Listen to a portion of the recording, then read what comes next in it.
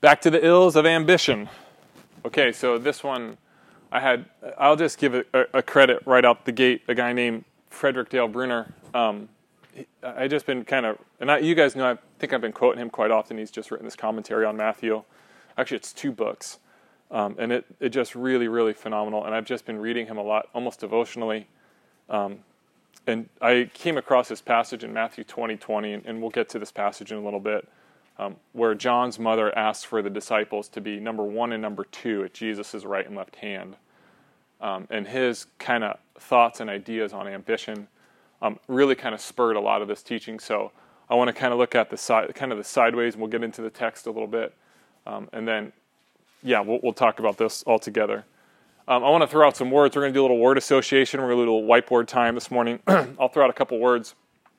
And here's kind of what I want to ask you. As you look at these words, do you see, I guess, they're kind of human drives, and how would you approach them? I guess in a positive way, in a negative way? What kind of association do you have with these particular words? Okay? So the first one, and again, this is just kind of off the top of your head, and I got to wait, because Brian and I had a little bit of this conversation. So we had a little bit of this conversation last week, so he's actually disqualified from answering these words, right? The first word is this: jealousy. What do you associate that with? Good, bad, positive, negative? They were sitting outside. Oh, they were? Okay, Brian, you can't answer any of these first couple questions, okay? You just got to sit there and be quiet. Because we talked about this I think last week. Okay, so say it again. I didn't hear what you guys said. Negative. Normally bad. Normally bad, negative, right? Okay, how about this word? Integrity. Good, right? How about this word? Anger. Bad, right? Just kind of these stock categories. One more. Ambition. Good. Okay, so here's an interesting thing about these words, right? These are, maybe we could call human drives, kind of what is underneath. And in themselves, they're neutral, right? So you can be jealous, but I can also be jealous of my wife, right? In the sense of, if another guy said, hey, do you want to share your wife with me? And I'd be like, yeah, we're not doing that. You know what I mean? There is a certain amount of jealousy, which the scriptures talk all about the time, about how God was jealous for his people. They were his people. They were his children, right? And he would say, no, I'm not going to share. This isn't a polygamous relationship. I'm jealous for this particular person, right? Integrity. Integrity is kind of saying, like, who I am on the inside corresponds with my actions, with what I do, right? Now, a real simple example would be, and again, this kind of, has anybody, I forget what it's called, but there's an example where if you use Hitler or Nazi or any of that kind of stuff, like you've lost the argument. You can't use, because once you like debase all the way down there, like you just can't. But again, think about a man like Hitler, right? Did Hitler have integrity? I see Mark shaking no, and I see Brian saying yes. Was who Hitler was on the inside, did that correspond with his external actions, right? Hitler had integrity. Who he was on the inside corresponded to what he did. Again, and you guys probably see where I'm going with this, anger, right? And we think about anger as bad, and it's upsetting, but we understand that there's a righteous or a holy anger, right? You can be angry when you see injustice. You can be angry when you read about things in the news saying, that is not right. There is an emotion that comes with that says, it shouldn't be like that, right? And you can kind of fill in your example there. Ambition, right? Ambition falls into this category, correct? Right? See, the issue with these sorts of, I guess I would call them human drives, right? They're not really feelings, they're kind of more drives, right?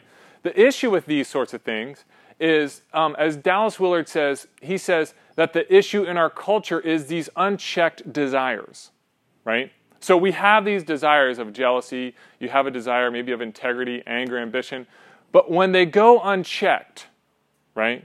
When they go too far, that's where it becomes the sinful action. Now, ambition falls into this category. It is good to wake up in the morning and have a job to go to strive to go to that job, to be your best, to love your spouse or your kids, to pursue a life with Christ. But when does it go out of whack, right? When does it go awry? When does it become an idol? Ambition is the word that I want to talk about this morning. And I think ambition, and I don't know why I think of it like this. The food image that came to mind with ambition, and I'll just share it because maybe this will be helpful for somebody. Ambition is a bit like toppings on your pizza, right? You want to have a few toppings on your pizza, but if you dumped 4 cans of olives on your pizza, it would be a little too much, right? And it would kind of ruin that pizza. I don't know if that was for anybody and that's all you needed to hear from the Lord and you're free to go, I've released you.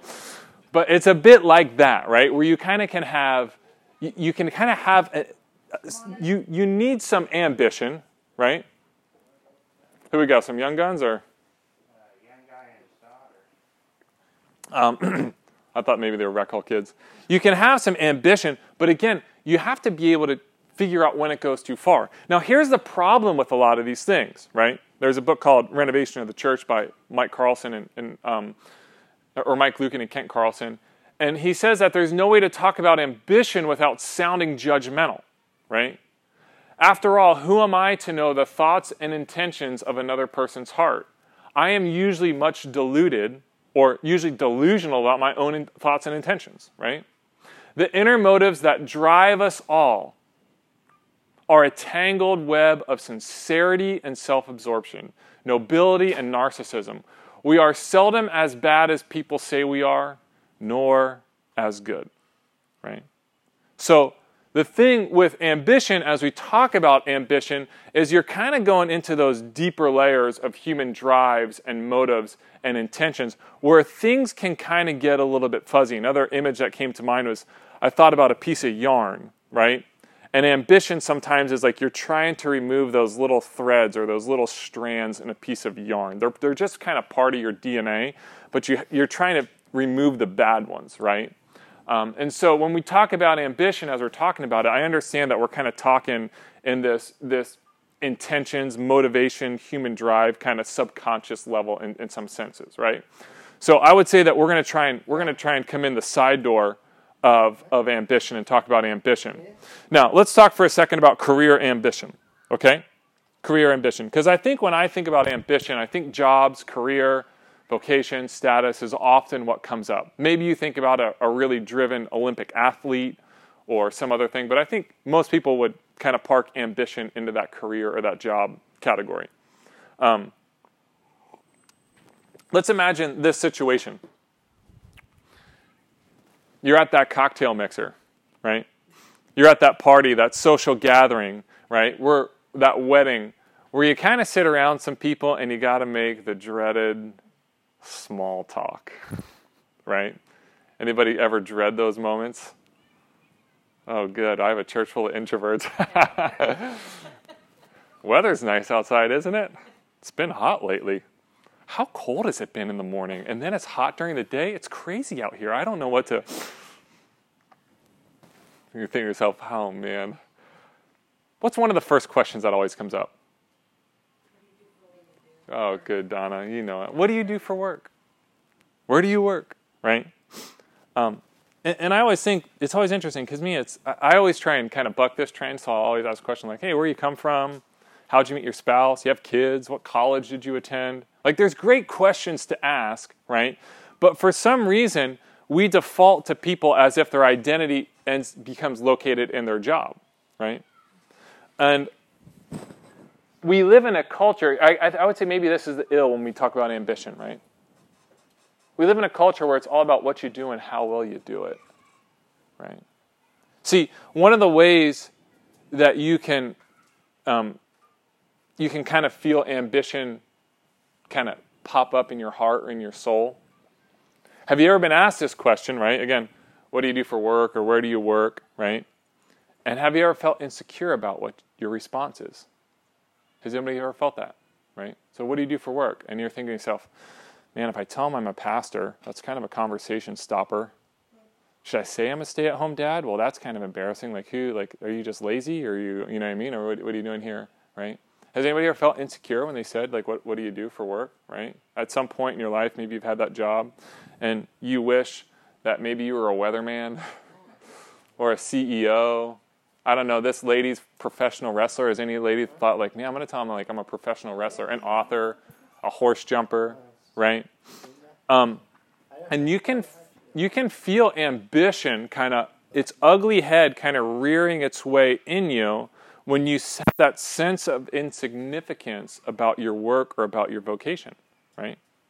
It whispers, you're not good enough, you're not doing enough, you're not doing it well enough.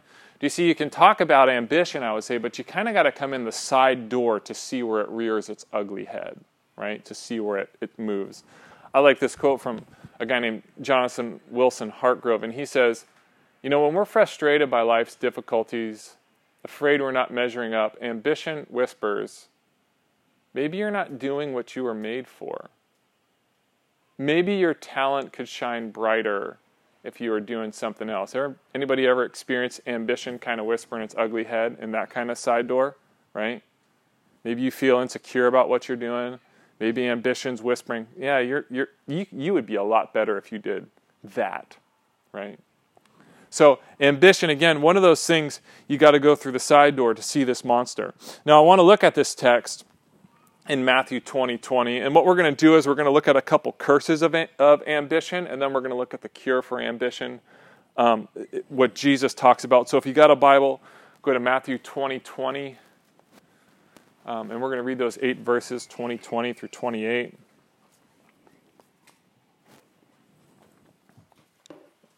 The curses of ambition and then the cure for ambition.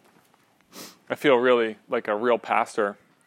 The curses of ambition and the cure for ambition. Like that's real pastor. Only real preachers can do that. That might be a little ambitious of me to say that. Sorry about that. Just kidding. Hopefully you felt the sarcasm in that statement. Okay. The mother's request, Matthew 20 through 28. The mothers of Zebedee's sons came to Jesus with her sons, and kneeling down, your passage might say, worshiping Jesus, asked a favor of him. What is it you want? Jesus asked.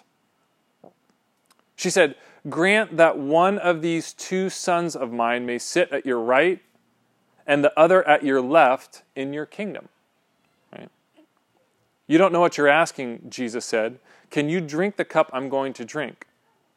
We can, they answered. Jesus said to them, you will indeed drink from my cup, but to sit at my right or my left is not for me to grant.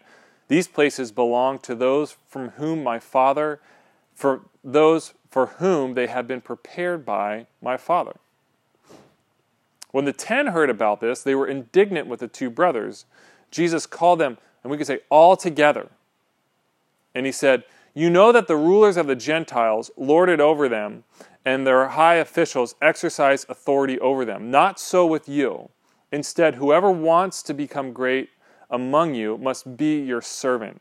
And whoever wants to be the first must be your slave, just as the Son of Man did not come to be served, but to serve and to give his life as a ransom for many, right? So the first curse I want to talk about in this text, right, as we see kind of ambition, right? You got these ambitious disciples, and they're coming up thinking like, hey, we're going to get those VP, those cabinet positions, right? James and John, mother wants them to be the vice presidents, right? Wants them to be the Secretary of State. She wants these high cabinet positions for her children. Bruner says that, he says this, I love this. I think we're the only, parents of young ones. He says that pushy parents should hear a warning in this text, right? And he just kind of puts us in there, right? Like you have these pushy parents that just are trying to push ahead for their children, right? So Bruner says that. I just love that little kind of one-off. But it says that the kind of this beginning of the text, she comes, then came to Jesus, the mother of Zebedee's children, with her sons, and she's worshiping Jesus, right? She's kneeling before Jesus. Here's what's important about this first part of the text. Just because she, and I would say myself too, or we as a church, just because we have a high view of Jesus, just because we bow down to Jesus, just because we worship Jesus, doesn't mean everything else is in order, does it? Right? Doesn't mean that everything else is in order.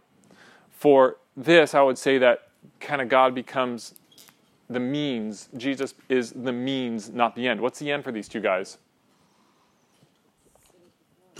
It's the cabinet positions. It's the status. It's the titles. It's the right and the left. Now, let me talk about these expectations for a little bit. Here's what I call the equation of ambition. Okay? James and John, and then they got Jesus tagged in there. But the end is what? The status, right? It's that kind of becoming those elite members of Jesus's disciples, right? Kind of being those special ones. My sons have done A, right? Here's my sons, plus Jesus, so they get this status. I've been thinking about this. I've been thinking about this equation, and we're just going to use a real generic, right? And I would say kind of this B letter is kind of, again, you can kind of fill in God, Jesus, the Holy Spirit, right? That kind of fills in there. I've been thinking about this in my own personal life, right? Maybe A for you is kind of the classics, the prayer, the reading, the Bible, maybe church attendance, maybe some sort of spiritual discipline, right? So you take kind of these sorts of things, right? And then you add God, Jesus, the Holy Spirit.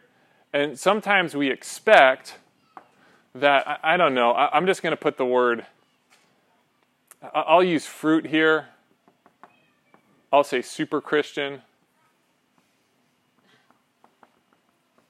right? And here's why I've been thinking about this.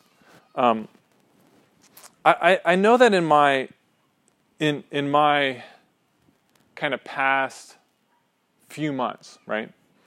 I feel like this for me, like I've been kind of on this a lot more than I have been in the past. I mean, obviously we're in this middle of the 70 days of prayer. I've literally been on my knees every day praying for whoever it is in the church, like on my knees praying, right? I've been reading the Bible. I've been reading commentaries, obviously. My church attendance is pretty good, by the way. Some of the spiritual disciplines and practicing, right? So I've been doing all this stuff. Again, I got my God, my Jesus, my Holy Spirit. And yet, here's what's so fascinating to me, is I don't feel like I've been experiencing this in my life, and I've been disappointed, right? I haven't been getting that humility, that patience with my kids, that extra kindness, that joy, right? I have been very ambitious over here, so maybe we can say this is our ambitious, right? I have been very ambitious over here. I have been reading my Bible, pray every day, and the grow, I would say, has yet to show. You with me? What I've realized, though, is that what I was after is I was actually after this. I was chasing this. Instead of, what should be the end here? Jesus, right? Am I using the disciples in this passage, James and John and his mother, they wanted to use God, Jesus, they wanted to use them for the cabinet, again, kind of jokingly, but they wanted to use God for those cabinet positions in the kingdom.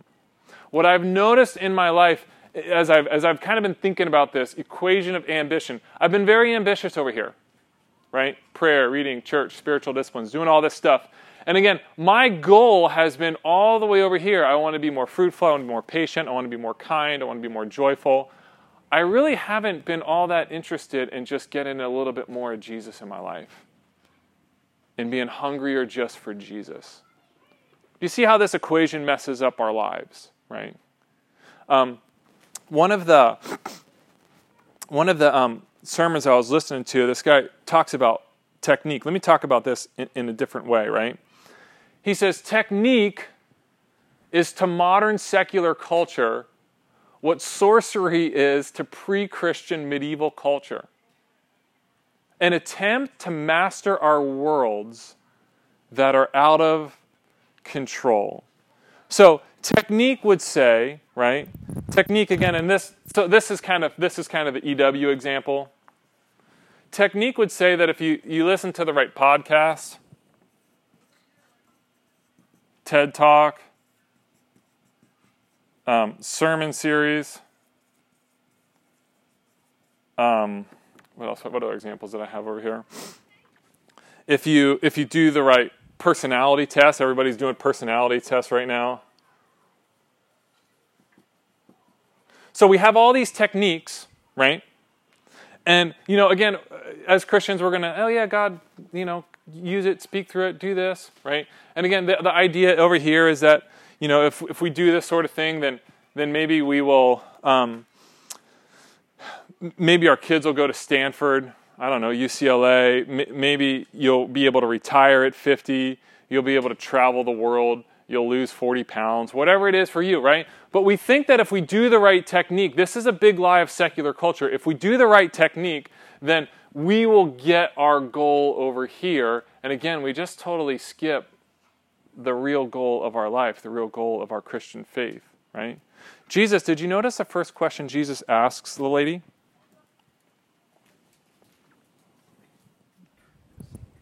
Can you drink the cup I'm going to drink? Before that.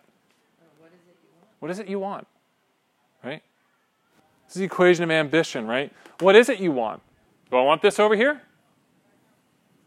I want to be known as a super Christian, a patient parent, a super husband? What do you want? You want me?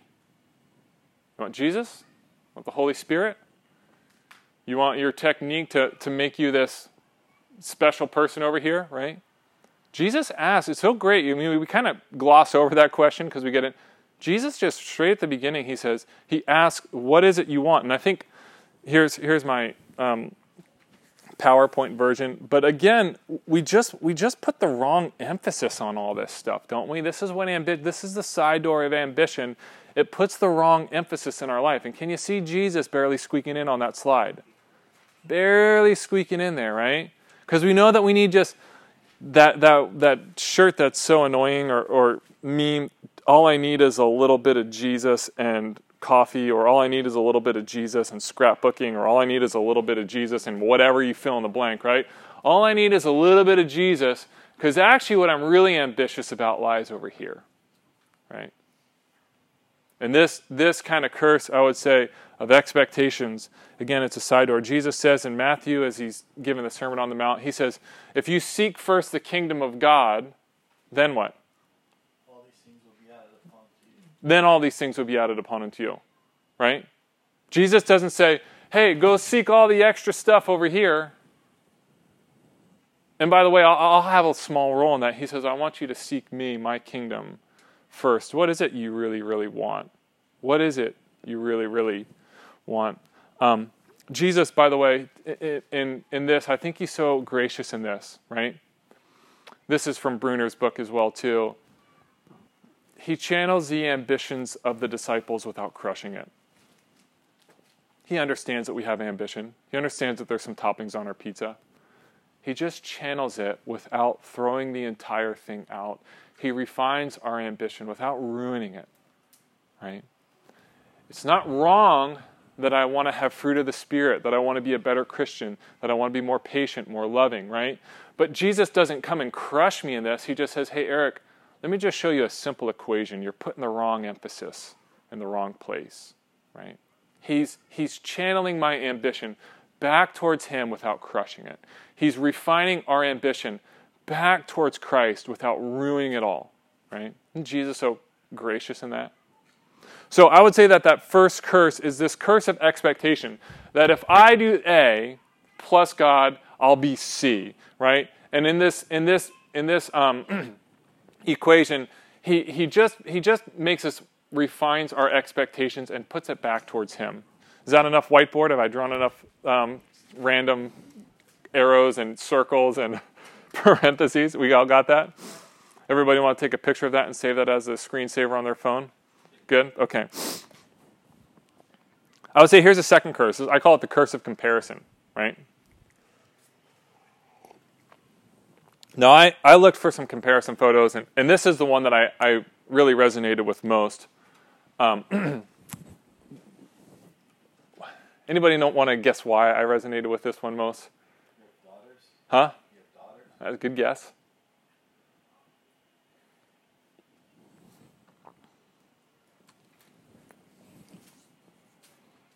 It has nothing to do, by the way, with the females in the picture. Or that they're females.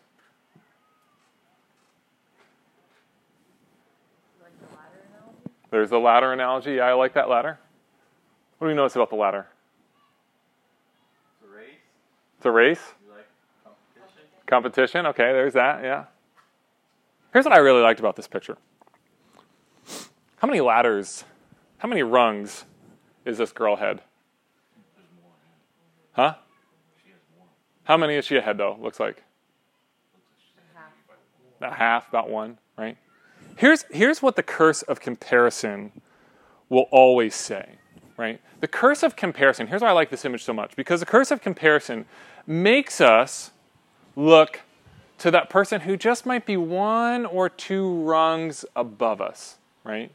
If you're in a job, so to speak, right now, you're probably not comparing yourself to the CEO of your company. You might not be comparing yourself, teachers, I know that you're out there, you might not be comparing yourself to the superintendent of the district, right? Who do you compare yourself to? Those people who might be one or two rungs up above the ladder, or maybe one or two rungs below the ladder. We don't compare ourselves necessarily to, wrong way. We don't compare ourselves necessarily to say Jeff Bezos, right? Nobody's sitting at home thinking like, man, if I could just be like more like Jeff Bezos or Bill Gates or Warren Buffett, man, those guys, right? Again, we just spent all of our time kind of comparing ourselves. We're not comparing ourselves. Anybody go home and think, man, I'm doing so much better than prison inmates. I'm really crushing them right now. Like, seriously, those guys. You know, those people who are pimping women out on the street in Long Beach, dominating those people. I'm just doing, right? So we will compare ourselves to those right above us, right below us, right? We just keep our gaze. This is why I like this picture so much more, right? These two women, these comparing, climbing the ladder. She's just a little bit ahead, right? Notice in verse 24, back in the text, when the 10 heard about this, they were indignant, they were furious, they were angry, they were upset with the two brothers, right? We talked about anger, we talked about righteousness, we talk about anger, and we said it's kind of the motivation behind anger, right? The drive behind anger is what matters, right? Why are these 10 indignant? Are they indignant because they're so much purer, so much more righteous? The commentators are brilliant in this as they look at these 10 and the 2, right? He says, here's a commentator named Jack Kingsbury. He says, not because the 10's motives were pure, but because they covet those same positions of honor, right? Why are they upset? Because it's like, how dare, that is wrong for them to ask of such a thing of Jesus. We are so much more righteous. We would never do that. We're upset, right? They wanted that exact same thing. That's why they're upset. Good old Matthew Henry. The 10 are not just angry because the brothers sought the promotions, which is the brother's sin, but the brothers sought promotions over them, which is the 10's sin. One more, John Chrysostom, the old commentator, as the 2 had asked sinfully, so now the 10 are grieved carnally, are grieved sinfully. Are you with me on this so far, right? The 12, really what's happening in this text, right? What ambition is doing, the side door of ambition, is they're just comparing themselves to one another, right? The 2 are asking for these higher positions, right? And the 10 are upset because they're asking for these higher positions because they want these same positions. They're not really comparing themselves. Who are they supposed to be comparing themselves to? To Jesus, to their rabbi, to who they're following, right? The curse of comparison, I think, works a little bit like this. It's so much energy and effort and time and I just have this image, as we kind of look around like this. We have this horizontal comparison, right? We look around at those And we compare ourselves to those Instagram adventures, to those Facebook pictures, right? What are those people doing around me? So here, I'll just be honest. Here's two for me, right? Here's one of the guys that I race with, who's a little bit better than me, and I occasionally see his pictures on Instagram and think to myself, man, I'm like need to get out there and train harder so I can beat this guy, right? I'm not comparing myself to a world Olympic mountain bike champion, right? Oh, here's my neighbor's driveway with a brand new truck in it, right? I'm not thinking to myself, man, I need that new Ferrari super, whatever. Just like, oh, we look around, right? We compare ourselves. This is ambition, by the way. We look around at our neighbors' driveways, Instagram adventures, that next office up, right? Maybe the next surgery, the next vacation home, or the next neighborhood. We compare our children, what school they're going to. And again, it's subtle. The motives are mixed in there. There's some good things in there.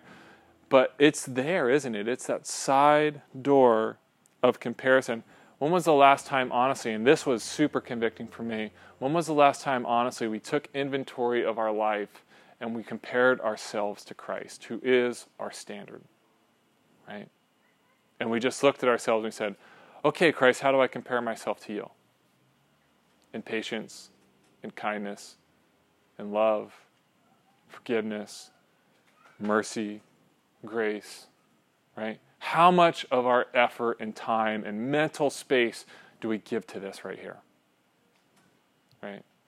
How much happens here? There's one other kind of level to this. I call it relative or horizontal holiness. A lot of times, too, in the church, what we do is we look around at the people in the church, right? And we look at the people in the church, and as long as we're kind of somewhere in the ballpark of folks in our church, right? Not too bad. We don't want to be like the worst sinner in the church, right? You want to be that guy, but you don't want to be like that holier than thou member in the church, Like as long as we're kind of somewhere in between, we're good, right?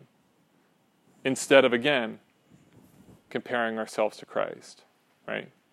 Kind of look and say, hey, look, I don't swear as much as this person, or I give to the church, or, I kind of, I'm a nice person, I'm patient, I'm kind. We just kind of compare ourselves to those around the church, right? And then we do this on a larger scale where sometimes we look at, and we can kind of compare ourselves to other churches, right? Hey, well, we're not a consumeristic mega church, so we're good, right? We're not a fundamentalist, those Baptists, those fundamentalists, we're not one of those churches. We're okay. We're not a legalistic Calvinistic church, right? We're not a holy roller Pentecostal church. And we just kind of have this, come on in. What in the world? You guys see that? 2 giant, massive pizzas are showing up. I'm assuming that's not for us, but we might be getting blessed right now.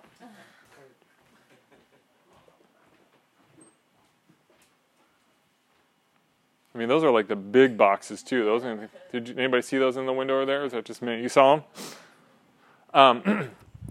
But we just spend so much time, ladies and gentlemen. This was, again, so much of ambition is just spent here, kind of comparing ourselves here on this level, this horizontal level. We don't spend enough time really just doing that inventory, that self-inventory, comparing ourselves to Christ, right? To Christ. That's the comparison we're called to make. Let me talk about The Cure. Not the band, Brian. The Cure. Are you a Cure fan? The older I get, the better they are. Yeah. Anybody Cure fans? Anyone? High school, no. Mark, you're a Cure fan? Yeah, Brian? The cure to these curses. Here's the 3-word cure that Jesus drops on us. 3 words. It's simple. Be your servant. We talk about comparison, right? We talk about expectations. We talk about ambition. Jesus gives a 3-word cure.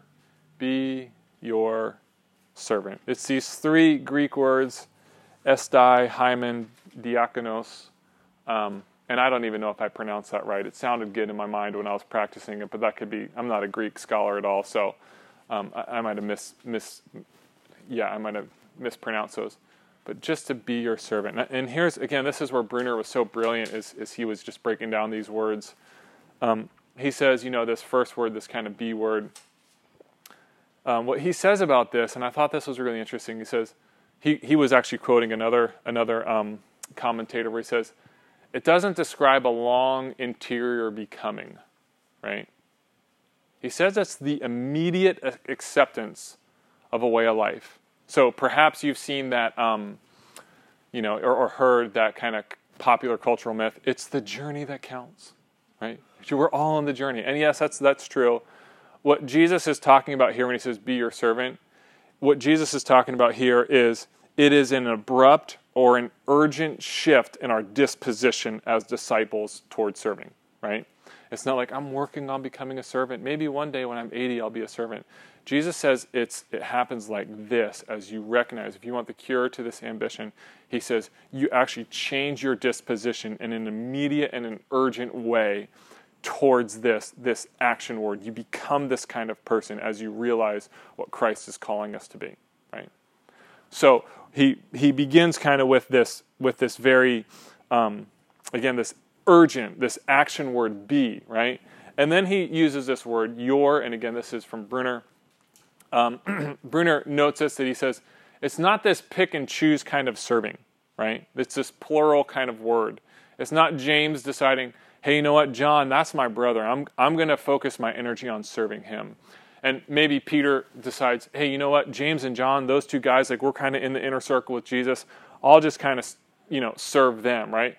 Or maybe, John serving, again, it's literally service to all. The pluralness of this word is Jesus is saying there's an abrupt change, there's an urgent change in your disposition, there's a change in your nature through the power of Christ, and you then become a servant to all 12, to all who are present, to all of humanity, right? So he says, it's everybody that you will become a servant to. You don't get to say like, you know what, Devin and Kat, they kind of bug me. I'm not going to really be a real servant to them. But you know what, Isan, I like her. She makes cookies, so I'll serve them. And the Glissons, they've been here since day one. I'll serve. We don't get to pick and choose, right? We get to humbly say that we become servants to all. Again, you want to cure ambition in your life? You want to see ambition gone in your life or channeled in the right way? You become a servant to all. And then he uses this last word. He uses this last word, diakonos, which is a table waiter, right? Table waiter. And really this word, the commentators say, it kind of has this very ignoble, not noble, like incompetent ring to it. It wasn't a very high word that you would use towards somebody, right? Imagine you go to a restaurant and you get bad service. Who's been there? Right? Bad service. And you know how you view the waiter when you get bad service? You're kind of like, dude, that guy, seriously, I don't know how he got this job or she got this job. They belong, not in a... You know what I'm talking about? And that's kind of this word that Jesus says we're to become like. At the beginning, let me just kind of hone on this a little bit more. At the beginning, we had that kind of set up conversation where you go to the cocktail mixer, the party, the wedding, and you're talking about your job, or somebody asks you about what you do. And imagine if you said, it's kind of in one of these situations like, hey, well, what do you do for work? Somebody will get that. Work at Tchotchkes, right? You know what I mean? And so I have, 37 pieces of flair? You know what I mean? And like you're in that kind of important thing. You're like, well, I'm just a waiter at Coco's or Chili's or Olive Garden. Now, hear me. I'm not saying that those jobs are shameful or bad in themselves, right? But you often don't go out to eat and think about yourself like, man, that person who's taking my order, I want to get a selfie with them when we're done because they are one of the most important people, one of the greatest people. I'm gonna get their autograph on my receipt from them. We don't think about servers in that manner, do we? Right? We don't go out to eat and think like, wow, this person who's serving me, they're just channels to get us what we want. They're just intermediary. And Jesus says that's who he calls us to be. That servant, right? We don't get really a lot of credit, Usually we tip them, a lot of times we tip them the minimal amount, right? We don't treat them with a lot of respect. Jesus says, that's who I'm calling you to be, right? This is what I'm pointing to as greatness. This is what I'm pointing to as a cure for ambition. And then he says one more thing, and I'm going to throw out one more word to you, because he says, you must be a servant, verse 27. Whoever wants to be the first must be your slave. He uses this Greek word, doulos, slave. Again, if you talk about an ignoble ring, this one is even worse. It was a very, very demeaning, humiliating word. Let me close with this quote from Mr. Bruner, since I've been using so much of his stuff this morning. Mr. Bruner says it like this when he talks about slave, and this will be a good spot for us to stop. He says, surprisingly, service is the key to the Christian teaching of work and leadership. Is that true? Right? It may also be the key to happiness. In Plato's work, Gorgias, right, this was written in 380 BC.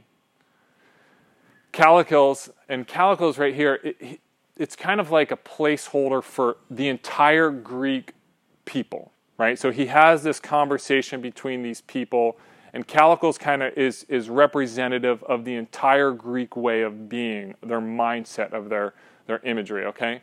So he says, Callicles asks, right, so basically the nation of Greece, all the Grecian people, 400 years before Jesus, he's having this conversation, this imaginary conversation.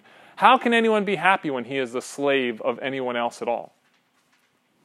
Jesus turns this aristocratic ideal on its head, and in one of cultural history's dramatic reversals, he asks, in effect, how can anyone be happy unless he is the slave of everyone else? Culture so ceaselessly directs us in the exactly opposite direction. Remember those two ladies climbing the ladder? Believers must pray almost daily for the wisdom and the courage to go counterculturally down. But seeking to be a great downer, I kind of like how he played on that right there, in all imaginative service and with all created and charismatic ambition is so right that it comes close to being Jesus' definition of a happy life. I think that should be enough for ambition. Again, the kind of the curse and the cure, we'll talk about that in a little bit. Let me close in a word of prayer, and then we'll do a little discussion on that. Lord, thanks for bringing us together this morning and for this. And ambition is, again, Lord, as we talked about, I'm praying that you're speaking to people. Maybe they're seeing some ambition in their lives. Maybe it's in their career and their vocation. Maybe it's kind of personally, the way that they try and maybe kind of over-present themselves. Maybe that you're calling them to a little bit more humility, to serve those around them a little bit more, not to be so concerned with getting their own way. Lord, I just pray that you would, again, Lord, you have to be the one to do this. You have to be the one to refine us in these ways. Speak to us, Lord, my brothers and sisters, and show us, Lord, where we need to kind of bring the ambition, where you want to channel our ambition, where you want to refine our ambition so that we may be more and more like you. In the name of the Father, and the Son, and the Holy Spirit. Amen. Couple questions. Maybe when we started off, and if you want to go back all the way to the beginning, what comes to mind when you think about the word ambition? Is it an Olympic athlete? Is it someone who's super successful at their career? Is it somebody who's kind of got everything all perfect? Where do you see ambitions and expectations at work in your heart and soul? That first kind of curse. Where do you see ambition and comparison at work in your heart and soul? Question mark. I really should, do a little bit more spell check and grammar check before I put these up here. I'm sorry to all you. Oh man, what does it look like for you to, again, as Jesus says, those three words, be a servant. Maybe just think of a few practical things you can try today, tomorrow, this week. Be that immediacy, your plurality servant, lowness. What word was kind of challenging to you the most as we looked at those words? Be your servant. Got it? Take a few minutes.